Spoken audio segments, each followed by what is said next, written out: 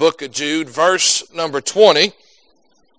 And the Bible says, "But ye, beloved, building up yourselves on your most holy faith, praying in the Holy Ghost. Keep yourselves in the love of God, looking for the mercy of our Lord Jesus Christ unto eternal life. And of some have compassion, making a difference. And others save with fear, pulling them out of the fire, hating even the garment spotted by the flesh. Now unto him that is able to keep you from falling, and to present you faultless before the presence of his glory with exceeding joy. To the only wise God, our Savior, be glory and majesty, dominion and power, both now and ever. Amen." Let's pray. To Heavenly Father, we thank you, Lord, for tonight. Lord, we thank you, Lord, for the midweek service. God, what a reprieve, Lord, what a break it seems to be, God, from the busyness of life. Lord, the problems and the cares, Lord, the stress, Lord, from our jobs and our occupations.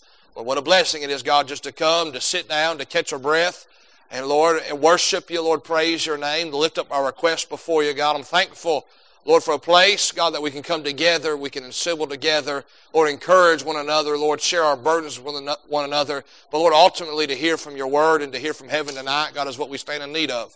We ask you, Lord, tonight that you just, Lord, work in our hearts. God, would you hide me behind the cross of Calvary? God, would you get me out of myself, Lord, and fill me with your Spirit? Lord, they don't need to hear what I have to say, God. We need to hear from heaven tonight. And I ask you, Lord, you just let me be a mouthpiece, Lord, that brings glory and honor to your name. Lord, speak to our hearts directly, personally tonight. Lord, help us respond accordingly. Lord, we love you and we thank you and we'll give you all the glory and all the praise. In Jesus' name we pray, amen and amen. Jude is a short book, no doubt. It's one chapter. And I feel like if the Lord ever let me write a book in the Bible, I'd probably write something compared to Jude. Just short, sweet, to the point. And but tonight, Jude is actually, if you look at verse number 1, Jude introduces himself. He says, "I'm the servant of Jesus Christ." In reality, Jude is the half-brother of the Lord Jesus Christ. He goes on to say that he's the brother of James, who is also another half-brother of Christ. But notice here that Jude doesn't let his physical relationship to Christ, that which is extenuated from his mother, being both the mother of James, Jude, and Jesus here, he doesn't use that as his credentials. He doesn't say, "Hey, listen to me because I grew up in the same house in the presence physically of the Lord Jesus Christ." Because tonight, that's not what qualifies Jude to be in the Bible tonight. Matter of fact, Jude's like me and you, sinners saved by grace. And so it's not that familial relationship that qualifies Jude. What qualifies him? He's a servant of Jesus Christ. He's one that is serving the Lord Jesus Christ. But then he clarifies, "I'm the brother of James." And so he understands so people would know who he was. But here tonight, he qualifies it by saying, I'm nothing more than one who is serving Jesus Christ. Yes, I grew up in the same house as him maybe, and I was around him at family reunions and things like that. But in reality, I'm just one of his servants. And tonight we're going to see here that Jude spends the majority of his book, his short book here tonight, he spends the majority of it warning Christians. He lays out a warning and different things for the believers tonight, but they're not general warnings. They're not like, "Hey, don't do evil," or they're not like, "Hey, don't tell any lies." We were at the house of Ian Bounds this week, and there was a historical thing about some of those that were raised up in Washington and Wilkes County and all that wonderful stuff. And they interviewed a man. They asked him, he was a former slave. They said, "How did you live so long?" He said, "Because I don't tell any lies." And tonight I don't know how that works, but tonight here Jude is giving these warnings. And like I said, they're not generic warnings. They are very specific to believers. And it's as if you could take Jude from when it was written hundreds of years ago and stamp it and put it right here in 2022, and those warnings still apply. Here's some things that he warned them against here in his book tonight. He warned them against God deniers. Look at verse number 4, the book of Jude. "And there are certain men crept in unawares, who were before of old ordained to this condemnation, ungodly men, turning the grace of God into lasciviousness, in denying the only Lord God and our Lord Jesus Christ." Atheism isn't anything new. It didn't come around in the 21st century. It didn't come around in the introduction of evolution. Atheism has been around, but the Bible doesn't call them atheists. What does the Bible call them? It calls them fools. A fool has said in his heart that there is no God. It's nothing new in the day and age we live in, but here is Jude saying, hey, I need to warn you, there are men out there who are going to deny the Lord. They're going to take the very grace of God and turn it into lasciviousness. Then they'll say things like this, if God really let you or God really loved you, he'll let you do whatever you want to do. And the truth of the matter is that's not how grace works. That's not the point of grace. God didn't save us so we could keep doing whatever we wanted to do. He saved us so we could do something that only we could do with the power and the demonstration of the Holy Spirit and God in our life, and that is to live the Christian life. And so he warned them against God deniers. He warned them against flesh defilers. Look at verse number 8. Likewise, also these filthy dreamers defile the flesh, despise dominion, and speak evil of dignities. He said, hey, watch out for not only those that are going to deny the Lord and say that he's not God and say he's not the Savior, but then there's some who are going to do their best to encourage you and push you towards satisfying the flesh. And being a flesh defiler. That word defile means to stain. The flesh is the body.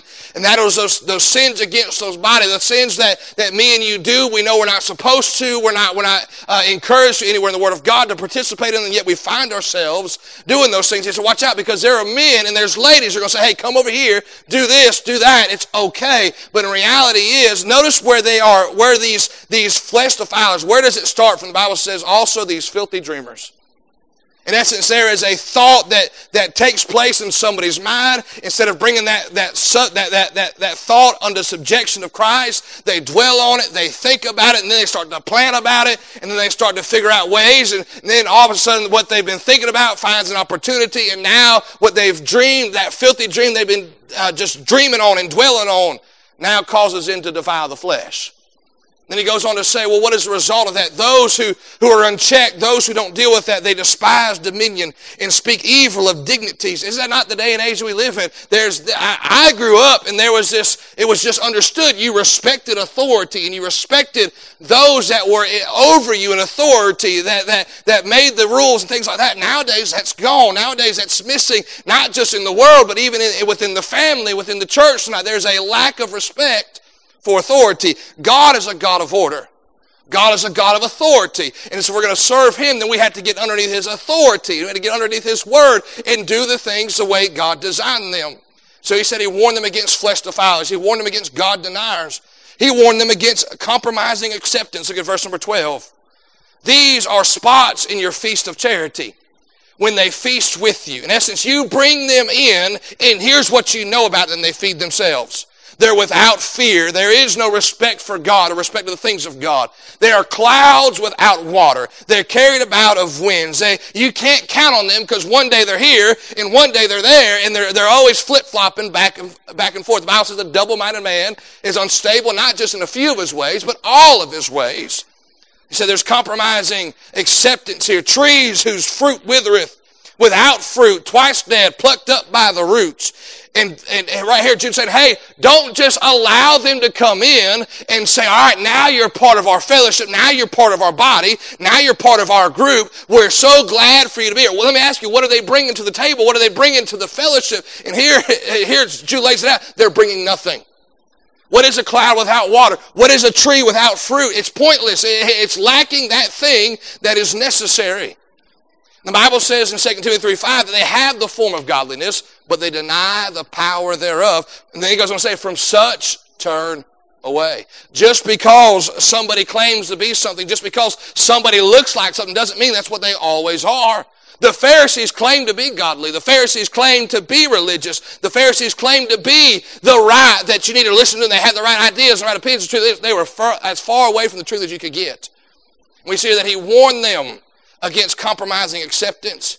The Bible says somewhere else in the Word of God, it says, try the spirits and see whether or not they be of God. Can I say tonight, sometimes we just need to pump the brakes on some things.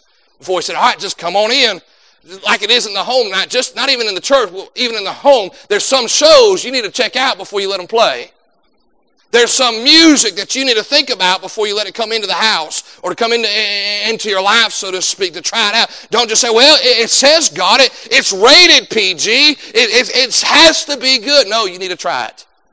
You need to try it. He warned them against compromising acceptance. Verse number 16, he warned them against crowd chasers. Look at verse number 16, the book of Jude.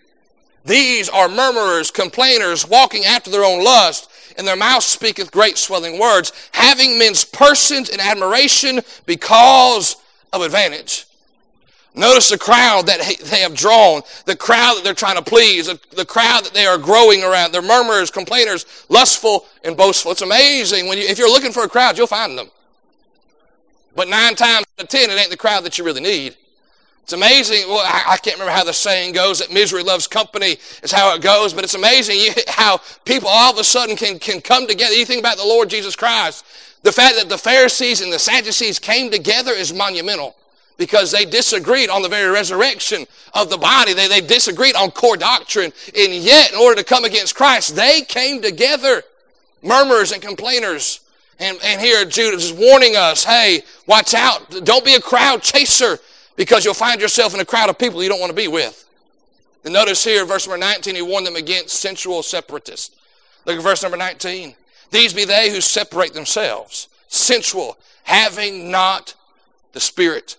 Having not the Spirit. There's been, if you're on social media, if you follow those kind of things tonight, there's been and I don't know when it started exactly, but over the past few years, there's been this polling out of the independent Baptist movement, independent fundamental Baptist doctrine, teaching, form of worship, all that kind of stuff tonight. There's been a lot of people who've pulled away from that. Can I say tonight, yes, not every independent fundamental Baptist pastor has been perfect. Matter of fact, none of them have been. And yes, there's been some that have abused the pulpit, they've abused authority, no doubt. But here's the thing, anytime you have men involved, there's going to be both sides of the spectrum tonight. But here they are, they're pulling away from that which they know to be true, from that which they know to be right, and they're separating themselves. I'm not going to do that anymore. Why? Because they don't feel good anymore. It's not what is convenient to me, was what he says in verse number 19. These be they who separate themselves sensual. In essence, it's not a spiritual decision. It's not a doctrinal decision. It's not a decision based on truth or the Word of God. I'm separating myself because I want to do what feels good. And here Judah say, hey, watch out for those people. He warned them against sensual separatists. They separate themselves from the things of God. But in verse number 20, he changes. The majority of his book, he's saying, hey, watch out for these people. Watch out for these groups. Watch out for these dangers. Then you get down to verse number 20, he says, but you, beloved, building up yourselves on your most holy faith, praying in the Holy Ghost. Keep yourselves in the love of God, looking for the mercy of our Lord Jesus Christ and eternal life. And some have compassion, making a difference, and others save with fear, pulling them out of the fire, hating even the garment spotted by the flesh. Can I say tonight, yes, there's things that you and I need to be warned about and warned from and encouraged to stay away from and not to participate in. But can I say that's just half of it tonight? Because James puts it this way, in James 1:27, it says, pure religion and undefiled before God and the Father is this, to visit the fatherless and the widows in their affliction, and to keep himself unspotted from the world. In essence, the majority of Jude's book, he's telling us to stay away and be unspotted from the world. But the reality is, that's just half of it. We see right there in James 1:27, there's another half to the Christian life. And it is this act of compassion. It's this act of going out. It's this act of reaching towards those that need our help, to visit the fatherless and the widows in their affliction. But I want to look right there at verse number 22. Some have compassion, making a difference. Now, tonight, no doubt, we could probably mention the things that we're against, the things that we stay away from, the things that we don't want no part of tonight. No doubt, that's part of the Christian life. But if we're going to make a difference, if we're going to be a Christian that makes a difference, there's going to have to be an act of abstinence or staying away from something. But at the same time, there's going to have to be an act of compassion, an act of concern, an act of reaching out, an act of adding to it and building up our Christian life. I believe every Christian can be a Christian that makes a difference by applying the following elements given to us by Jude here in the book of Jude. Notice number 1, a Christian who makes a difference will be constructive. A Christian who makes a difference is constructive. Look at verse number 20. But ye, beloved, so we know who he's talking to. He's not talking about all the people he just warned us about. He's talking to the believers. He's talking to those that identify with Christ. But ye, or but you. He's made it specific. He's made it personal. And can I say tonight, yes, I'm talking to the crowd tonight. I'm talking to the church tonight. I'm preaching to the congregation. But the reality is, I like the Lord preaching to me, I'm preaching to you tonight. So if you're asking yourself, I wonder if this message is for me tonight. It is. Matter of fact, when I was studying this, I had you on my mind. I had you in my heart. I'm going to preach this for them. Because I find myself in the category of you tonight. But ye, beloved, building up yourselves on your most holy faith, praying in the Holy Ghost. A couple weeks ago, we were walking through the prestigious halls of Dollar Tree. Gotta love inflation. Because it's no longer the Dollar Tree, it's the $1.25 tree. But that don't make no sense. And so we were walking through there, and TR got excited. I mean, he got so excited, he took off towards the toy aisle. And can I say tonight, if he's going to buy toys from anywhere, I'd thank the Lord he's buying them from Dollar Tree. But he was so excited because TR loves to build Legos. Now, Legos are from somewhere in Europe, but they're expensive. They're highly expensive. But at the Dollar Tree, they sell the 12-inch by 12-inch thin piece that you can build upon. And he was so excited. I was excited because they're $1.25. Opposed to the $19.95 that you have to pay for Lego to get one. And he was so excited, he brought it back. And he was telling me all the things he could build upon. This new foundation that he has. He said, I wanted to do these things, and I used to wish I could do these things. He said, but I didn't have the foundation to do so.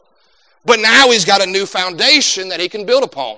Now he's got a new foundation that he can build those projects that he's been waiting to build. And can I say tonight, when the Lord saved us, when we accepted the free gift of salvation, you and I were given a new foundation. A foundation that is built upon and that is caused by faith. And I look what he says right there. But ye beloved, building up yourselves on your most holy faith. In essence, tonight, it is a personal building project. Building up yourselves. And so tonight, we can't get mad at anybody else or accuse anybody else of us not growing in our faith if there is no personal application of the truth that is presented to us. It's a personal project. Yourselves, you can't expect anybody else to do it for you. I cannot grow you as a Christian. I cannot learn you anything as a Christian. I can present the truth, I can teach the truth, and you can take it and you can apply it and let it grow you in the faith. It allows you to be constructed. A Christian who makes a difference is one who is constructed, one who grows in their faith. We see tonight that we are never told to be stagnant in our Christian journey. Now, there's times of waiting. There's times of standing still to see the salvation of the Lord and realizing that there's nothing else we can do. But the reality is tonight, the Christian life is supposed to be a progressive life. It is not to be, you're not to be in the same place spiritually 10 years after your salvation that you were when you got saved. There ought to be growth in the Christian life. And a lot of times we expect it just to happen. You know, I'm just going to keep doing what I've always done, keep doing how I've always done it, and one day I'm going to grow. Can I say nothing grows like that. Nothing grows. You didn't grow like that. When you were born and you were just a babe, your parents didn't lay you to the side and say, all right, 10 years from now, you're going to be full grown. I'm just going to leave you be. No, they fed you until you learned how to feed yourself, and then you fed yourself, and then you begin to grow. So what are we supposed to be building upon? Our most holy faith. The faith that was delivered to us in verse number 3 of Jude talks about the faith being delivered to us. We're supposed to earnestly contend for it. But it's that faith that delivered the death, the burial, and the resurrection of Christ. The gospel, that which was delivered to us. So preacher, how do we grow? How do we grow? The same way TR builds anything out of Legos. He takes one piece and he adds it on to another. He takes one piece and he adds it on to another. He takes one piece and he adds it on to another. They've been there working on the high school there in Hepzibah. We drive by it every time we come to church. And we've watched them as they've cleared off the land and they put down the foundation. Now we've watched them. They've built the bricks up and they've put all the stuff on it. And we just enjoy watching it. Here's the thing. There's a superintendent somewhere who is standing there saying, I need this done today. I want this done today. Notice this. His desire alone doesn't get the job done. Somebody's got to come in and take that which is needed and put it where it's supposed to be. There's got to be an application. Notice here in verse number 20, talks about building up yourselves of your most holy faith. 2 Peter gives us what does that look like? What is that? Do I just sit around and wait for my faith to grow? No. 2 Peter verse 1, 5 through 8, it says, besides this, giving all diligence, add to your faith virtue, into virtue knowledge, into knowledge temperance, into temperance patience, into patience godliness, into godliness brotherly kindness, into brotherly kindness charity. For these things be in you and abound, they make you that you shall neither be barren nor unfruitful in the knowledge of our Lord Jesus Christ. And so we see here tonight, how does one grow in the Christian life? You ready for it? Application. Application. Taking that truth which is presented us, whether through the preached word of God, through personal study, or through witness and testimony and through fellowship, taking that truth and then saying that's good truth and applying it, practicing it, putting it into shoe leather, so to speak, and putting it into practice in our everyday life. That's how one builds upon their most holy faith. They take that which God has shown them, and now they don't just say, that's good, that's wonderful, but now they put it into practice. Notice those are built upon faith, not faith built upon them. Faith cometh by hearing. You received faith, and you and I activated faith when we got saved by the grace of God. We believed God was, and that God did, and therefore our faith was activated. Now faith comes, or growth comes from adding to your faith. Notice the one who's constructed, not only will they add to their faith, but notice what it says right there in verse number 20. Praying in the Holy Ghost. Praying in the Holy Ghost. Let me ask you that. What does that mean? What does it mean to pray in the Holy Ghost? And oftentimes when we think about that verbiage, we think about that phrase, we think of somebody whose volume of their voice has elevated. Right? Man, they are praying loud. They must be praying in the Holy Ghost. Or maybe the position in which they pray, boy, they are laid out, prostrate around. They must be praying in the Holy Ghost. Or maybe the way their body moves as they're praying. They must be praying in the Holy Ghost. Can I say that? It has nothing to do with your volume. It has nothing to do with the position of your body or the movement of your body or really the words that come out of your mouth, so to speak. Because I'm glad tonight how many are glad tonight me and you don't have to pray with perfect English and perfect grammar? Because none of my prayers would ever get through. That's probably not even good English right there. But I'm grateful tonight. Yes, the Lord understands the intents of my heart. But what does it mean to pray in the Holy Ghost? In essence, you are praying in tune, in step, under the leadership, under the guidance of the Holy Spirit. Therefore, you and Him are walking step in step. His desires are your desires. His wants are your wants. It's no longer, Lord, I'm asking this, Lord, because I want this. But, Lord, I'm asking this because I believe you desire this out of my life. Lord, give me what I need to accomplish the will of God. So we're to pray in the Holy Ghost. We're to build upon our faith. We're told to pray, and we're told how to pray and not pray in the Word of God tonight. Are we praying in a sense that is praying in the Holy Ghost, in tune with the Holy Spirit? Like I said, we've been driving by that construction site, and I think they started building it back in 2020, maybe 2021. And I remember telling my mom that they were supposed to have it done by the school year last year, and she was like, "For real?" I said, "Yeah, that's what they told us." That's what I think I read somewhere. Obviously, I read something wrong because they're still working on it. But there's been evident growth there. Now, let me ask you now, what is the goal of that place? Why? What are they hoping to do with all that construction? To have a finished product. A place where kids can go in and learn, and kids can go in and do what kids do at school nowadays, which who knows what goes on in schools most days. But they are constructing that for completion, a maturity where it is able to be used. And the same is true in our Christian life. When we desire, Lord, grow me. What do we mean by that? It is, Lord, grow me to a place and grow me to a position and grow me to an attitude and a mindset that I can be used for the glory. Lord, help me to mature in my Christian faith. Christians who make a difference are Christians who are constructive. Because a Christian who's not concerned with growth is not concerned with doing the will of God. Is not concerned with serving the Lord. A Christian who makes a difference is one who's constructive. Notice let me ask you this now, are you building up your faith according to biblical truths? Then notice number 2 tonight, a Christian who makes a difference is one who's committed. A Christian who makes a difference is one who's committed. Look at verse number 21. It says, keep yourselves in the love of God, looking for the mercy of our Lord Jesus Christ unto eternal life. Now, that verse sometimes is taken out of context. And it's used out of context to try to establish the fake doctrine or the wrong doctrine of salvation by works. They'll say, see right there, look what it says. You have to keep yourselves in the love of God. You have to do, yes, you're saved by grace, but your works keep you, is what they'll tell you. Now let me ask you tonight, name me one work that is greater than Christ dying on the cross of Calvary and resurrecting again. What work got you saved? That was that work. It wasn't what we did. We simply by faith believed that Jesus died for us, that he rose again the third day, and that he's made salvation possible. He's done the work tonight. And so here that verse isn't talking about me and you keeping our salvation, but rather it's telling us to be committed to Christ. Well, how do you know that, preacher? Because of what the word keep means. It means to guard oneself from injury or from loss. In essence, you keep yourselves from doing something or going somewhere or participating in something because you know there's a possibility of damage that might come from that. The word keep doesn't put you in control of your salvation. It reminds you to stay committed to the one who saved you. There it is. Keep yourselves in the love of Christ. That Christ-like love.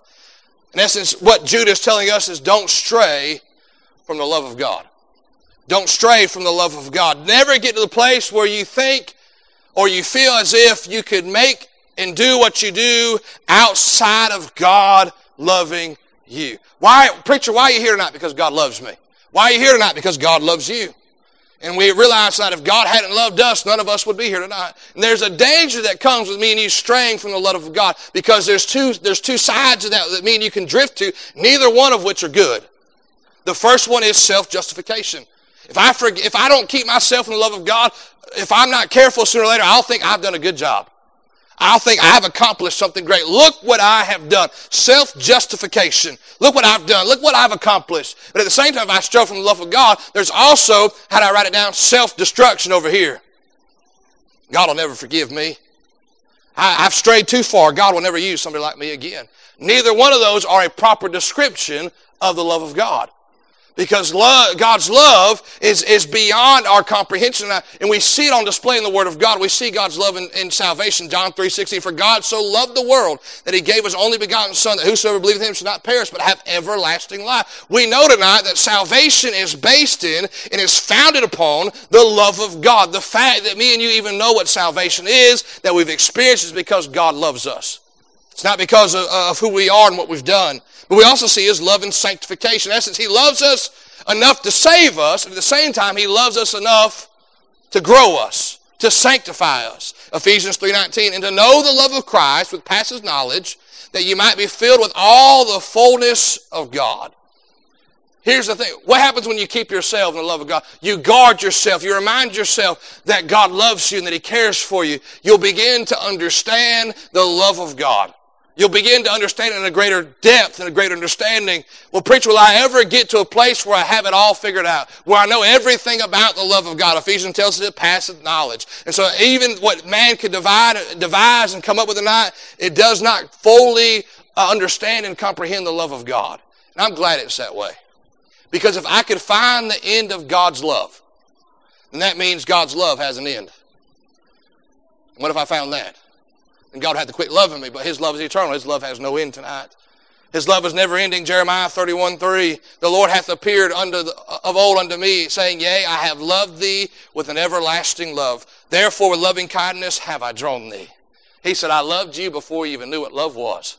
I loved you before you even knew who I was. I loved you before you even cared anything about God, anything about church. I loved you before your family member prayed for you. I loved you before you were even born. I loved you before you even were a person. I loved you with everlasting love. And it's because of my love for you that I've drawn thee, that I've allowed you to understand and be drawn by the convicting power of the Holy Spirit. Tonight, the fact that me and you know what conviction is because God loves us.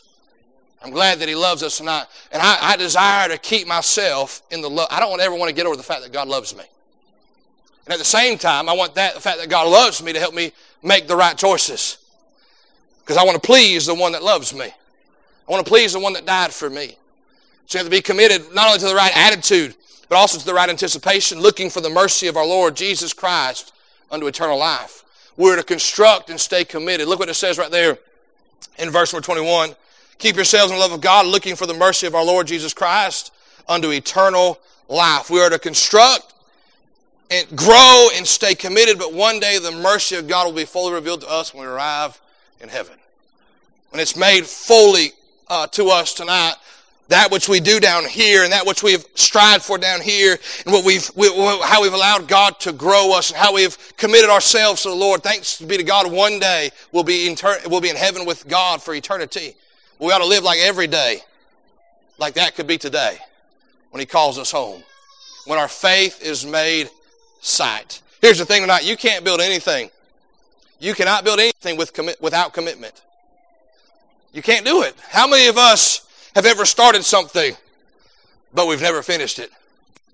How many of us got about 6 or 7 projects at the house? We had good intentions. We had great desire. We started, and somewhere we forgot it. And we left it alone somewhere. And we just sat it off over there, and we'll get to it eventually. I'm terrible about that. I get excited about something. I get gung-ho about it, and then it takes more than a day to get it done. I ain't got time for that. And so I'll get to it later. I won't forget about it. 6 months later, I haven't forgot about it. I just ain't been committed to it. No, you can't build anything without commitment. We're told to construct, but in order for me to build upon our holy faith, it takes commitment. Every day, getting up and saying, all right, Lord, today I'm committing myself to you. I'm keeping myself in the love of God. I don't want to stray. I don't want to go to the side. Lord, I'm committing myself. Let me ask you, are you committing yourself daily to building your relationship with the Lord?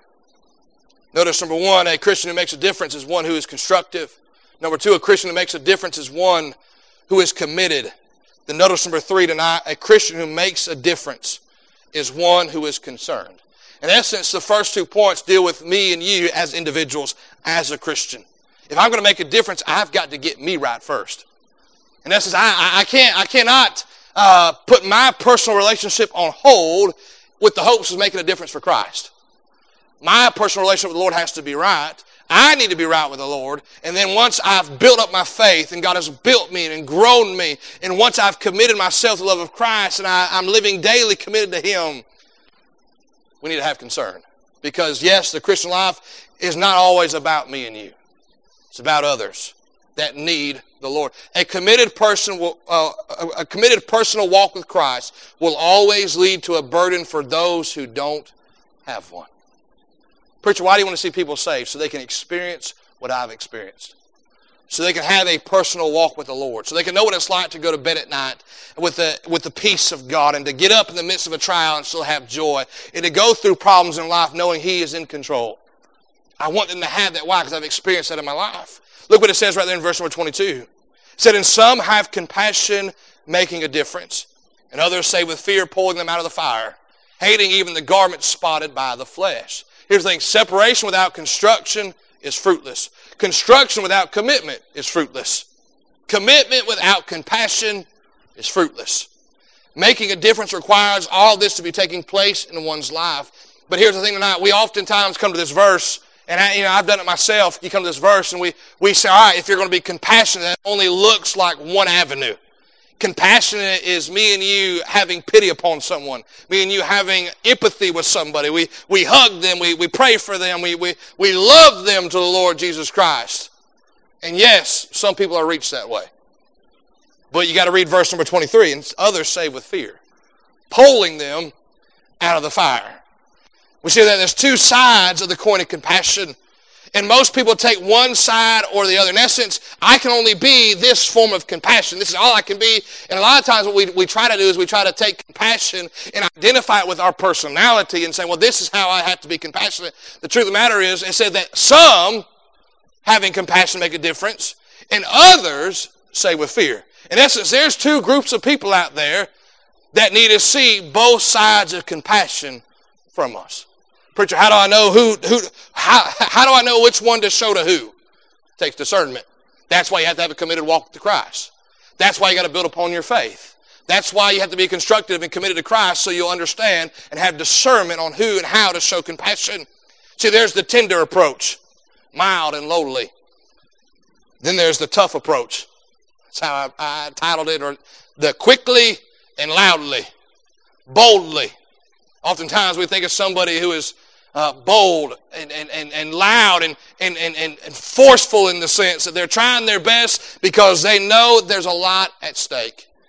And we have both of these in our life. And our natural personality doesn't pick which approach, but rather the person we're dealing with in discernment of the Holy Spirit tells us which one. The Bible says some and some others. Some will be moved by benevolence. Me and you being kind to them. Me and you showing them the love of Christ. Empathizing with them. Being a blessing to them. Buying their lunch. And when we sit down, we share the gospel with them. We tell them about the goodness of God. We tell them about the grace of God and the love of God. And how God loved them so much that He died for them. And He made salvation available to them. If they would just come to Christ, He would love them too.